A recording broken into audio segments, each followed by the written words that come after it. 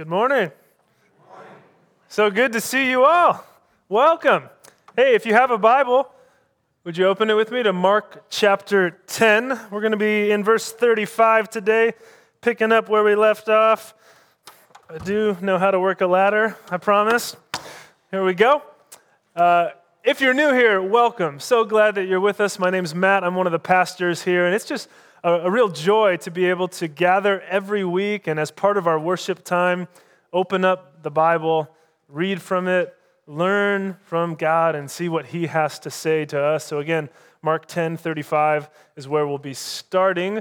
Again, glad you're back. Easter was last Sunday, as you know. Easter's come and gone, but Jesus is still alive today and every day. Amen, right? So we still get to celebrate that good news as a church, again, this week and every week. And again, I just want to say thank you to Brian for coming up and sharing about the Benicia Community Action Council. It's really cool to be able to partner with them and give some of our funds to their work, because as a church, you see in your bulletin, again, the 4 words when you walk in: worship, connect, grow, and go.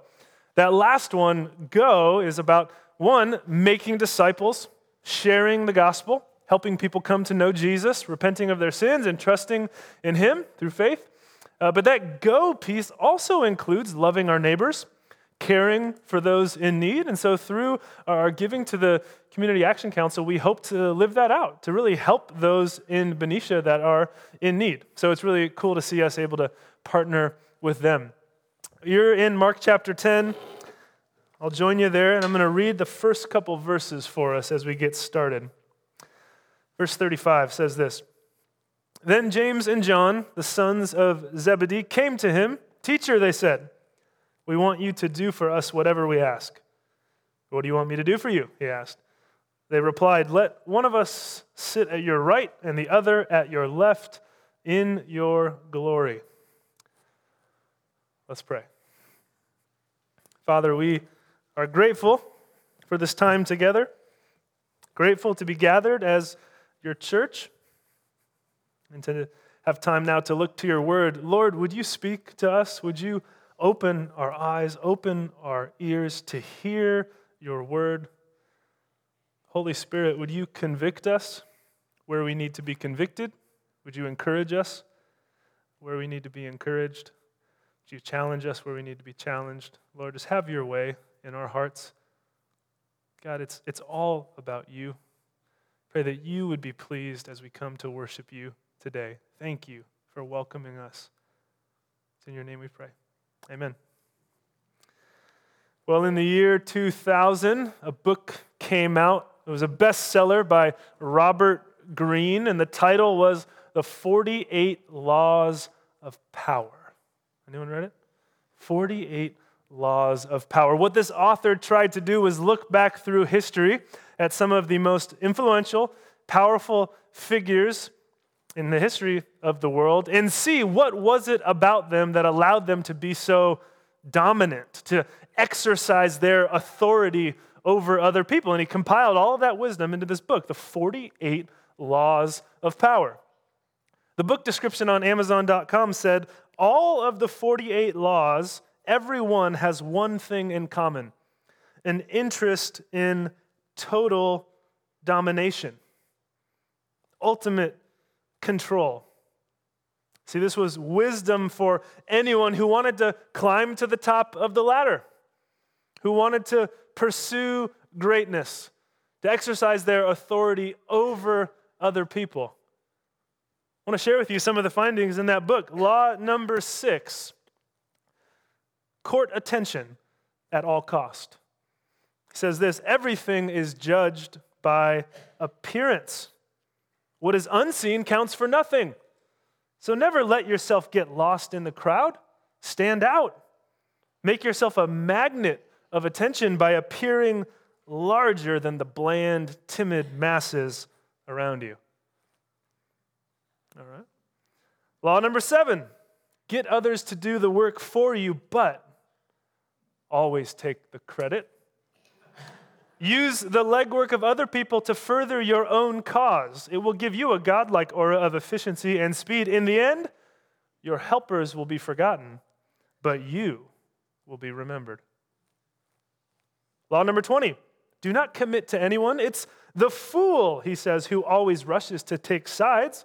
Don't commit to any side or cause except yourself. By maintaining your independence, you become the master of others, playing people against one another, making them pursue you. Or number 34, I think my favorite, be royal. Act like a king to be treated like one. I have a feeling if you applied that in your own home, that would not go over so well. You see, this book, it seeks to be both descriptive and prescriptive. It's describing the world as it is, how things work, how power works, how to gain influence over others, how to climb the ladder. It's also prescriptive, saying here's how you can and here's how you should take advantage of others. Pursue greatness and power and influence. Now, as we read through some of those, I hope they sounded a bit off to you. I hope that your internal censor is saying, wait a minute, there's something not right about these. That's not actually the best way to live. At least I hope that was your reaction. I hope none of us were just eating it up, saying, yeah. No, this is the way of the world, but we as Jesus followers have to ask the question, is this the way of Jesus? Is this the way Christians are to carry themselves in the world? Apparently, some of the disciples think it is. You saw that in the verses we started with, verse 35. James and John, the sons of Zebedee, came to him, to Jesus. Teacher, they said, we want you to do for us whatever we ask. Which I always think is a pretty curious way to approach the Lord. Jesus, do for me whatever I want you to do. Got off on the wrong foot right from the get-go. But Jesus plays along, verse 36. Okay, what do you want me to do for you? He asked. They replied, let one of us sit at your right and the other at your left in your glory. See, the seats on either side of the king in a kingdom were the next in line, the next most powerful and influential. So they're saying, Jesus, you're talking a lot about this kingdom that you're bringing. You're the king, we know that, but make us the next in command in your administration. Give us the seats of power next to you.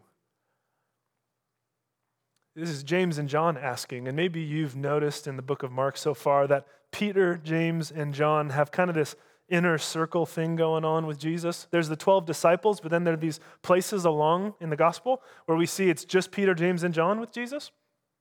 Earlier when Jesus raises Jairus' daughter to life on the mountaintop, when Jesus is transfigured before them, it's Peter, James, and John. We don't exactly know why, but it seems like Jesus had a certain closeness with those disciples. And so maybe James and John think, okay, we know we're kind of on the inside track with Jesus, but let's just solidify it. Let's just make sure he commits to us in these places of power. But it's so ironic if you think about the context of Mark chapter 10. You remember, if you were with us last week, what just happened? Jesus just told the disciples, we're going to Jerusalem, and what's going to happen? I'm going to die. I'm going to be rejected. I'm going to be beaten and mocked and spit on. I'm going to die. And despite all this talk of suffering and hardship that's ahead for Jesus, the disciples simply have one thing on their minds: personal gain, power, status, influence. Jesus, give us the seats of power in your kingdom. Enough about this suffering talk. And we see Jesus responds first, verse 38, you don't know what you're asking, Jesus said. Can you drink the cup I drink or be baptized with the baptism I'm baptized with? We can, they answered. Jesus said to them, you will drink the cup I drink and be baptized with the baptism I'm baptized with. Say that 5 times fast. A little challenging. No, so what's he saying? First, you don't understand. You don't understand the nature of my kingdom. You don't understand what you're asking. And he starts talking about a cup and a baptism. In the Old Testament especially, the cup was a sign or a symbol of suffering, drinking a cup of wrath, drinking a cup of judgment. It was a sign of pain and struggle that was coming. And the baptism, he's not referring to his baptism in the Jordan River or to the practice of baptism in the church. It's not what he's talking about. He's pointing forward to a baptism that he is going to face. Essentially, baptism is what? When you're plunged under the water. And so, speaking of it in figurative terms, he's going to be plunged into chaos. He's going to be overwhelmed by the waters of death and suffering. He's pointing us to the cross. Saying, do you realize what you're asking? There's a cup I have to drink and a baptism that I have to undergo. And so he's trying to help them see my kingdom is not marked by ease, comfort, by being served, by happy times. That's not what's ahead for me. It's the cross. It's suffering. But he says to them, you will face what I face. You'll drink the cup I drink and be baptized with the baptism that I'm baptized with. He's simply saying, as my followers, you're going to face suffering. The cup and the baptism that are mine, you're going to experience them in some sense as well. It's a broad concept of challenges, persecution that's ahead for the disciples. And we see that in the life of the disciples, this proves to be true. James, martyred. John, persecuted, exiled later in life to the island of Patmos. So it comes true. But he says, back to these seats of power you're asking me about, verse 40, to sit at my right or left is not for me to grant. These places belong to those for whom they have been prepared. He's saying that what you're asking about, I'm going to leave that decision to God the Father. I'm going to let God the Father sort that out. I'm not going to worry about it right now, so you guys don't need to be worrying about it right now, he's telling them.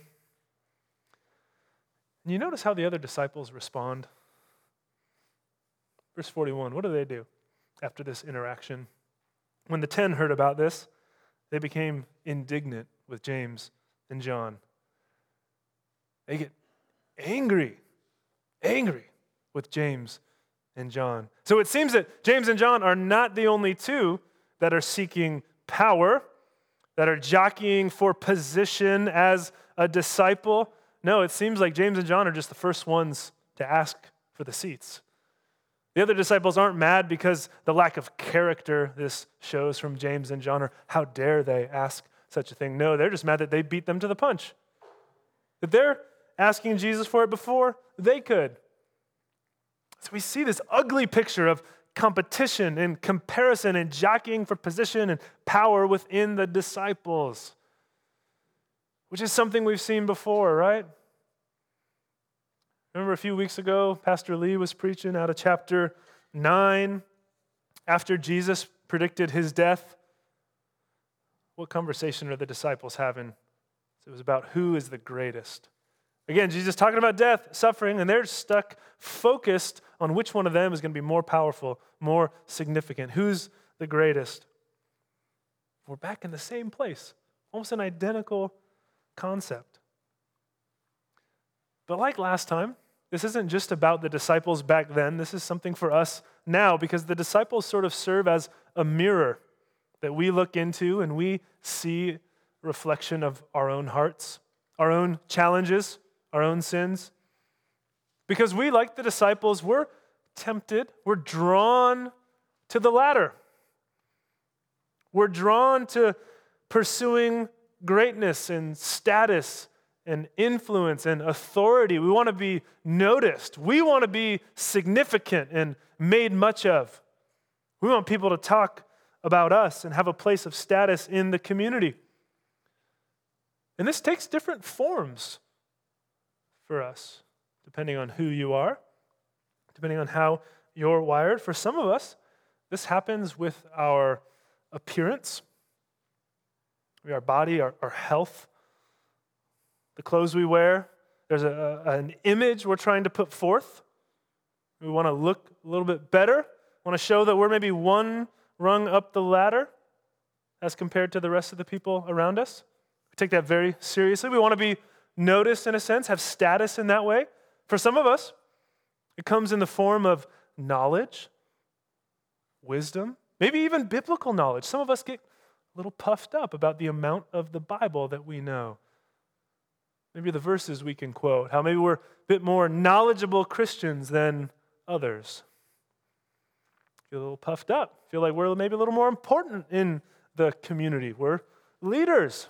People look to us in a certain way. Or maybe some of us, we just really like being in the know. We like knowing things that other people don't. We thrive on that. Makes us feel significant, powerful, one step up the ladder compared to the rest. Maybe for you, it's not any of those things, but it's your work. You're pursuing the corner office. You want the new nameplate on your desk or on your office door, the new title, the promotion, the upgraded salary. Again, the corner office, success, status in the workplace, people to address you a certain way, treat you a certain way as a boss or a leader. Maybe for you, it's something about parenting. As a parent, you're very proud of the way that you parent, the things that you don't do as a parent, and the things that you do as a parent that other families don't. Take pride in the success of your children, how great of a family you are, how you only serve organic, soy-free, gluten-free food to your kids and not the regular stuff. There's so many different forms this can take where we're trying to climb the ladder. We want status, influence, greatness. We want to be noticed. We want to be seen. Influential, powerful. But it's exhausting to live that way. To constantly be in pursuit of the next rung on the ladder, to constantly be comparing ourselves to others, be jostling for position with other people. That's the way of the world. That's not the way of Christ. It's not the way Jesus taught us to live. See, he shows us another way. Verse 42. Jesus called them together. He said, "You know that those who are regarded as rulers of the Gentiles lord it over them. Their high officials exercise authority over them." Brings the disciples close as he normally does. Huddle up. Bring it in. Guys, come. John, come. I have something important I want to tell you. What does he say? He says, look to the Gentiles. A word for the non-Jewish world. People that aren't walking with the Lord. Look at them. You know how they function in regards to power. They're climbing the ladder. For them, greatness is about lording authority and power over people. That's the game they play. That's how the world works. Climb the ladder. Be respected. Be noticed. They know all about the 48 laws of power. Push people around. Make others serve you. Compete. This was par for the course for the ancient kings and rulers in their day. They were often brutal, harsh, arrogant, domineering, with a lust for power.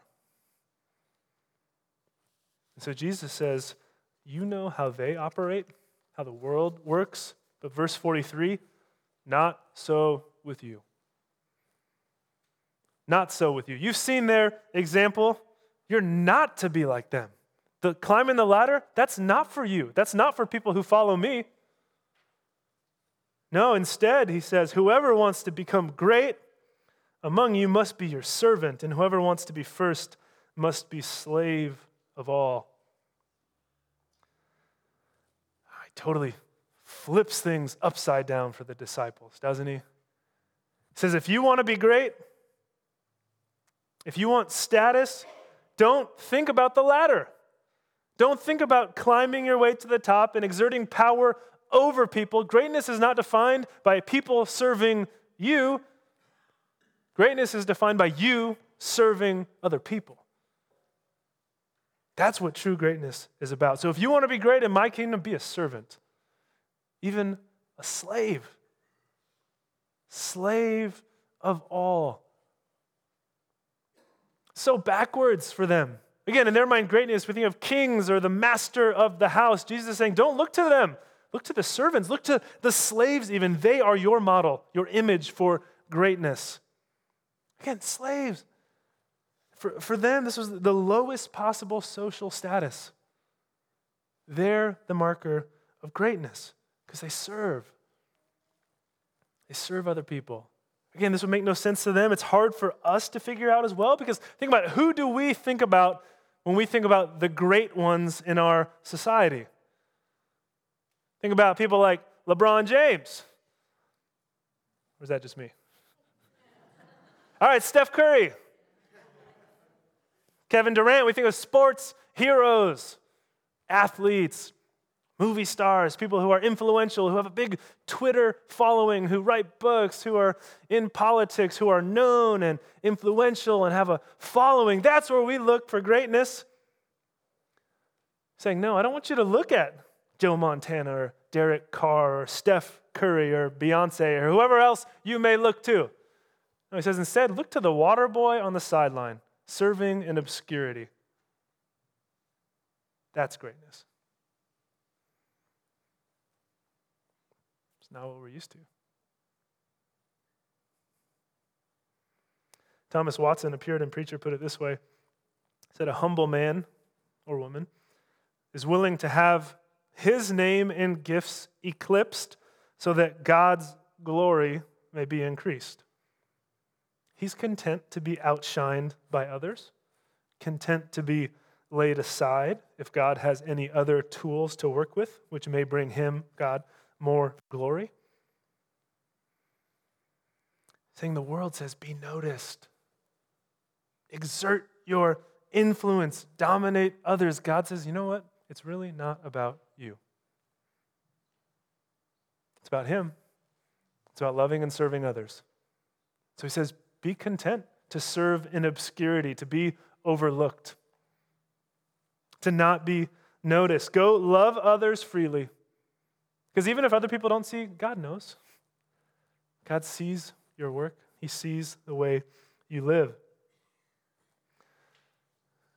I hope this is especially refreshing for those of us that maybe feel like we're towards the bottom of the ladder. Maybe climbing the ladder is too exhausting or it's just not going very well for us. And so we feel kind of pushed down and kind of towards the bottom. And we think, man, I wish I could be up there. I wish I could be great. It's just not in the cards for me. Don't have the money or the education or the gifts. But Jesus is redefining greatness. Saying it doesn't matter about your degree, about your income, about your intellect. No, what matters is your heart. Are you willing to serve? Anyone can reach that definition of greatness.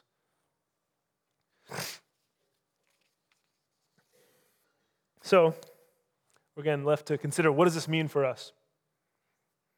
If we're to serve the world for Jesus, right? Seek to serve rather than be served. That's kind of the direction Jesus is pointing us. Where should we start? Well, of course, we could talk about serving our community, our neighbors, our friends, those that we're in relationship quite often. Are we looking to promote ourselves and to seek comfort for ourselves? Or are we saying, man, how can I pour out my life for the good of my friends, my neighbors, my coworkers? Rather than looking about personal advancement, climbing the ladder, how can I serve others? How can I build others up, give away my time, my money, my effort, so that others might be blessed? We can do that in a lot of ways, but a humble suggestion is that we maybe start at home. It's easy to say, I want to go serve the world for Jesus, but we're never going to be able to serve the world for Jesus if we can't serve those under our own roof. Our family, those we're related to, our spouses, siblings, children. It can be hard at home to make the household run. It's easy to feel like maybe we're not getting the things that we deserve. It's easy to feel exhausted and overwhelmed, like we give and give. Sometimes it tires us out. And so Jesus is saying, rather than focusing on what maybe you don't get in return or your needs not being met, I want you to focus on serving your family, pouring your life out for them. Even if it's not reciprocated, even if it's not even noticed, will you love them? Even when you're tired, will you do that extra chore you don't want to do? Will you make that extra sacrifice that will bless your family? Again, spouse, child, parent, sibling. If we can't do it at home, we're not going to be able to do it out there. And I say this, and this is a challenging word for me as well. I have a lot to learn in this way around the house and for my family. It's not always easy. But Jesus says, if you want to be great, serve, be a slave. Don't worry about being noticed. Just pour yourself out for others. But you see, he doesn't just leave us with a command. He's going to show us why. Here's why I want you to live this way, he says to his disciples. Verse 45, for even the Son of Man did not come to be served, but to serve and to give his life as a ransom for many. Okay, he uses the phrase Son of Man. It's a title. He's referring to himself, saying, I did not come to be served. I came to serve. And if we think about it, and we think about who Jesus is, surely if anyone had the right to be served, it would be him. It's God himself, the creator of the universe. What do we remember at Christmas? The incarnation. God came to us. God himself walking among us. The King of Kings, the Lord of glory, the creator of everything. If anyone had the right to be served, surely it was Jesus. The right to be pampered, to sit back, to have people wait on his every want and need. He could have lived that way. He says, that's not how I came to you, not to be served. I came to serve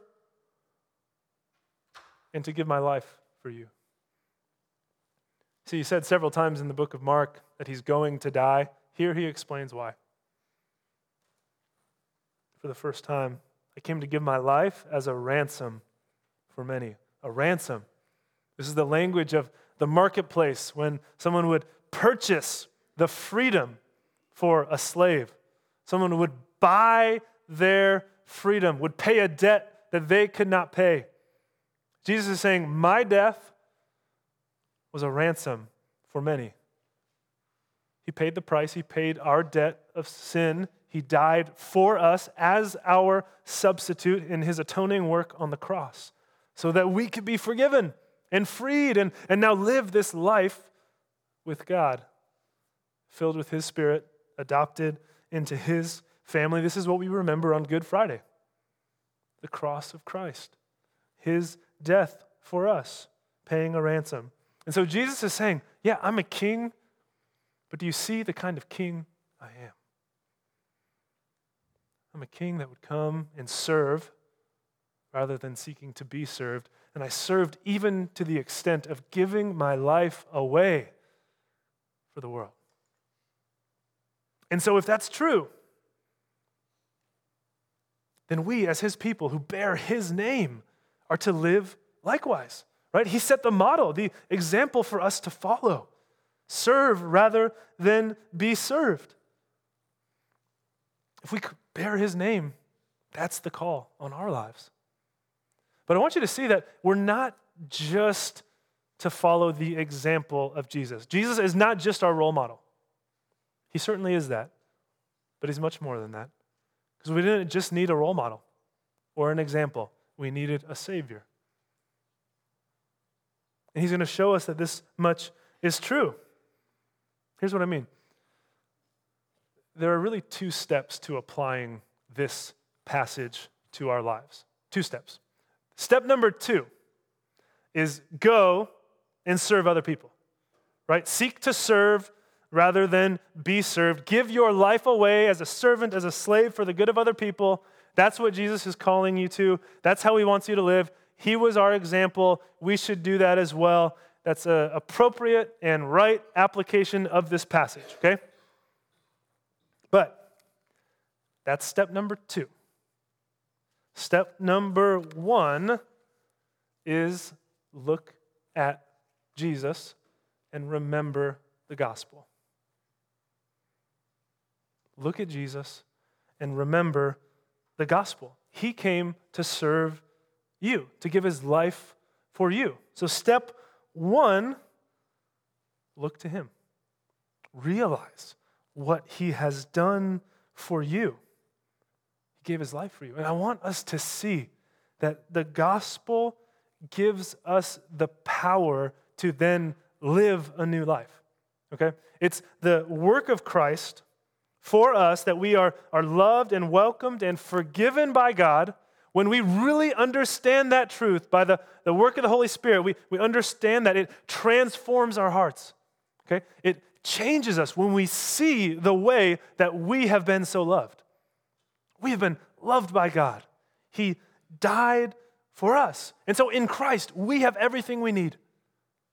We're forgiven, accepted, justified, welcomed into his family, adopted. We have hope of life with him forevermore, forgiven of sin. We have everything that we need. And so from that place of freedom and new life, we then can go and serve other people. Okay? It's really important that we get this order right, because too often in Christian thought, messages, books, whatever it might be, we point people to step 2 and skip step 1. And so we say, Jesus wants you to serve people, so go serve people. Jesus wants you to live this way, so go live this way. And it's true that he wants you to live a certain way. But if we skip the gospel, then all we're doing is heaping law on you, heaping a burden of do's and don'ts and behavior modification. If we skip the gospel, that's all we have. So don't leave here this morning thinking, God wants me to go serve people. I'm going to go serve people. Matt told me to go serve people. I just got to sacrifice and serve people. That's all. That is step 2. That's a part of what we're called to do. And we should go and do that. But please, first, hear the gospel. Make much of Jesus. Remember what he has done for you. He has loved you. He has saved you. He has served you, forgiven you, given his life as a ransom for you. And so when we really get that, we say, oh my goodness, Lord, thank you. It changes our hearts. God, thank you for welcoming me into your home. Thank you for saving me. Then we go and serve. Then we say, I have this new life in me. I want to bless other people because we have been so loved. But don't try and do it on your own strength. Don't think that it's just, I'm supposed to serve and God will be happy with me. No, we have to start with the gospel. Jesus gave us a visual representation of what he was talking about. If you remember John chapter 13, the Last Supper, the night Jesus was betrayed, he's having this last meal with his disciples, and during the meal, he stands up. He removes his outer garment, and he takes a towel in his hand. He takes a towel. This is a sign of service, of humility. He begins to wash the disciples' feet with water and dry them with the towel. The disciples were taken back by this because this was a job that was for the slaves. It was for the servants. I mean, your feet are smelly today, but back then, feet were a little worse because people were walking around on dirt roads in sandals, and so the task of washing people's feet was not a very pleasant one. Again, it was reserved for slaves, for servants. And yet Jesus takes the towel and he begins to wash his disciples' feet. And you remember what he says? He says, you call me your teacher and Lord, and I am. So if I, your teacher and your Lord, do this to you, you then are to go and do likewise. You are then to go and serve one another. So I want to pass out some towels for us today. I want to send you home with a gift. We have plenty for everyone. If everyone would just take a towel, we're going to pass them around. And here's what I want us to do with these towels. Don't worry, you don't have to wash any feet right now. You can, if you're nervous. You can do that at home if you want. Now, I want you to take this towel. I want you to put it somewhere that you're going to see it. put it in your car. You can put it at your desk, your office. You can put it somewhere in your home. You can use it. It's actually a pretty nice towel. You can use it. Put it somewhere you're going to see it. Because here's what I want you to remember from today. When you look at this towel, two things. Step one, remember the gospel. Remember the image of Jesus washing the feet of the disciples. And remember Mark 10:45.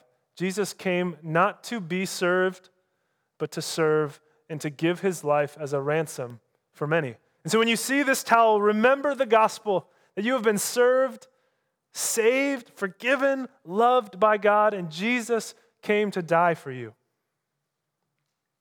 But also when you see this towel, I want you to remember step two, that you then, because you have been loved and served, you go serve others. Sacrifice for others. Lay your life down for those that you know and for those that you maybe don't know so well. As the people of God, this is our call. Not to climb the ladder, but to take the towel. My friends, if you're here today and you've never put your trust in Christ, you've never put your faith in him and really received the salvation that he's offered you, I would encourage you, let today be that day that you say yes to him. You can pray where you are now. Lord, I need you. Jesus, I've sinned. Jesus, I need your forgiveness. Would you forgive me? Would you wash me? I give my life to you. If you want to know more about that, on the back of your card, there's a box that says that you want to commit your life to the Lord. Would love to talk with you more about that. If you're here with someone, I'm sure they would love to talk with you about that, but don't let today pass. If you haven't trusted in Jesus for salvation, let today be that day. So my friends, Jesus had his own laws of power. They weren't like Robert Greene's 48 that we started the morning with. They read a little different. Law number 1, greatness is measured not by who serves you, but by who you serve. Law number 2, give your life away for the sake of others. Law number 3, if you want to be great, ditch the ladder, grab the towel. Let's pray. Father, we thank you for your word. Thank you for saving us, Jesus, who again first look to you and remember the gospel, the good news that you have come and died for us. You've forgiven us of our sin and you rose from the grave. You've given us new life in you and joy forevermore with you. Thank you, Lord, for that hope. And God, we pray you'd strengthen us, fill us with your Spirit to go out into the world with the desire to serve rather than be served. Lord, help us to take the towel rather than seeking to climb the ladder. We love you, Lord. In Jesus' name we pray. Amen.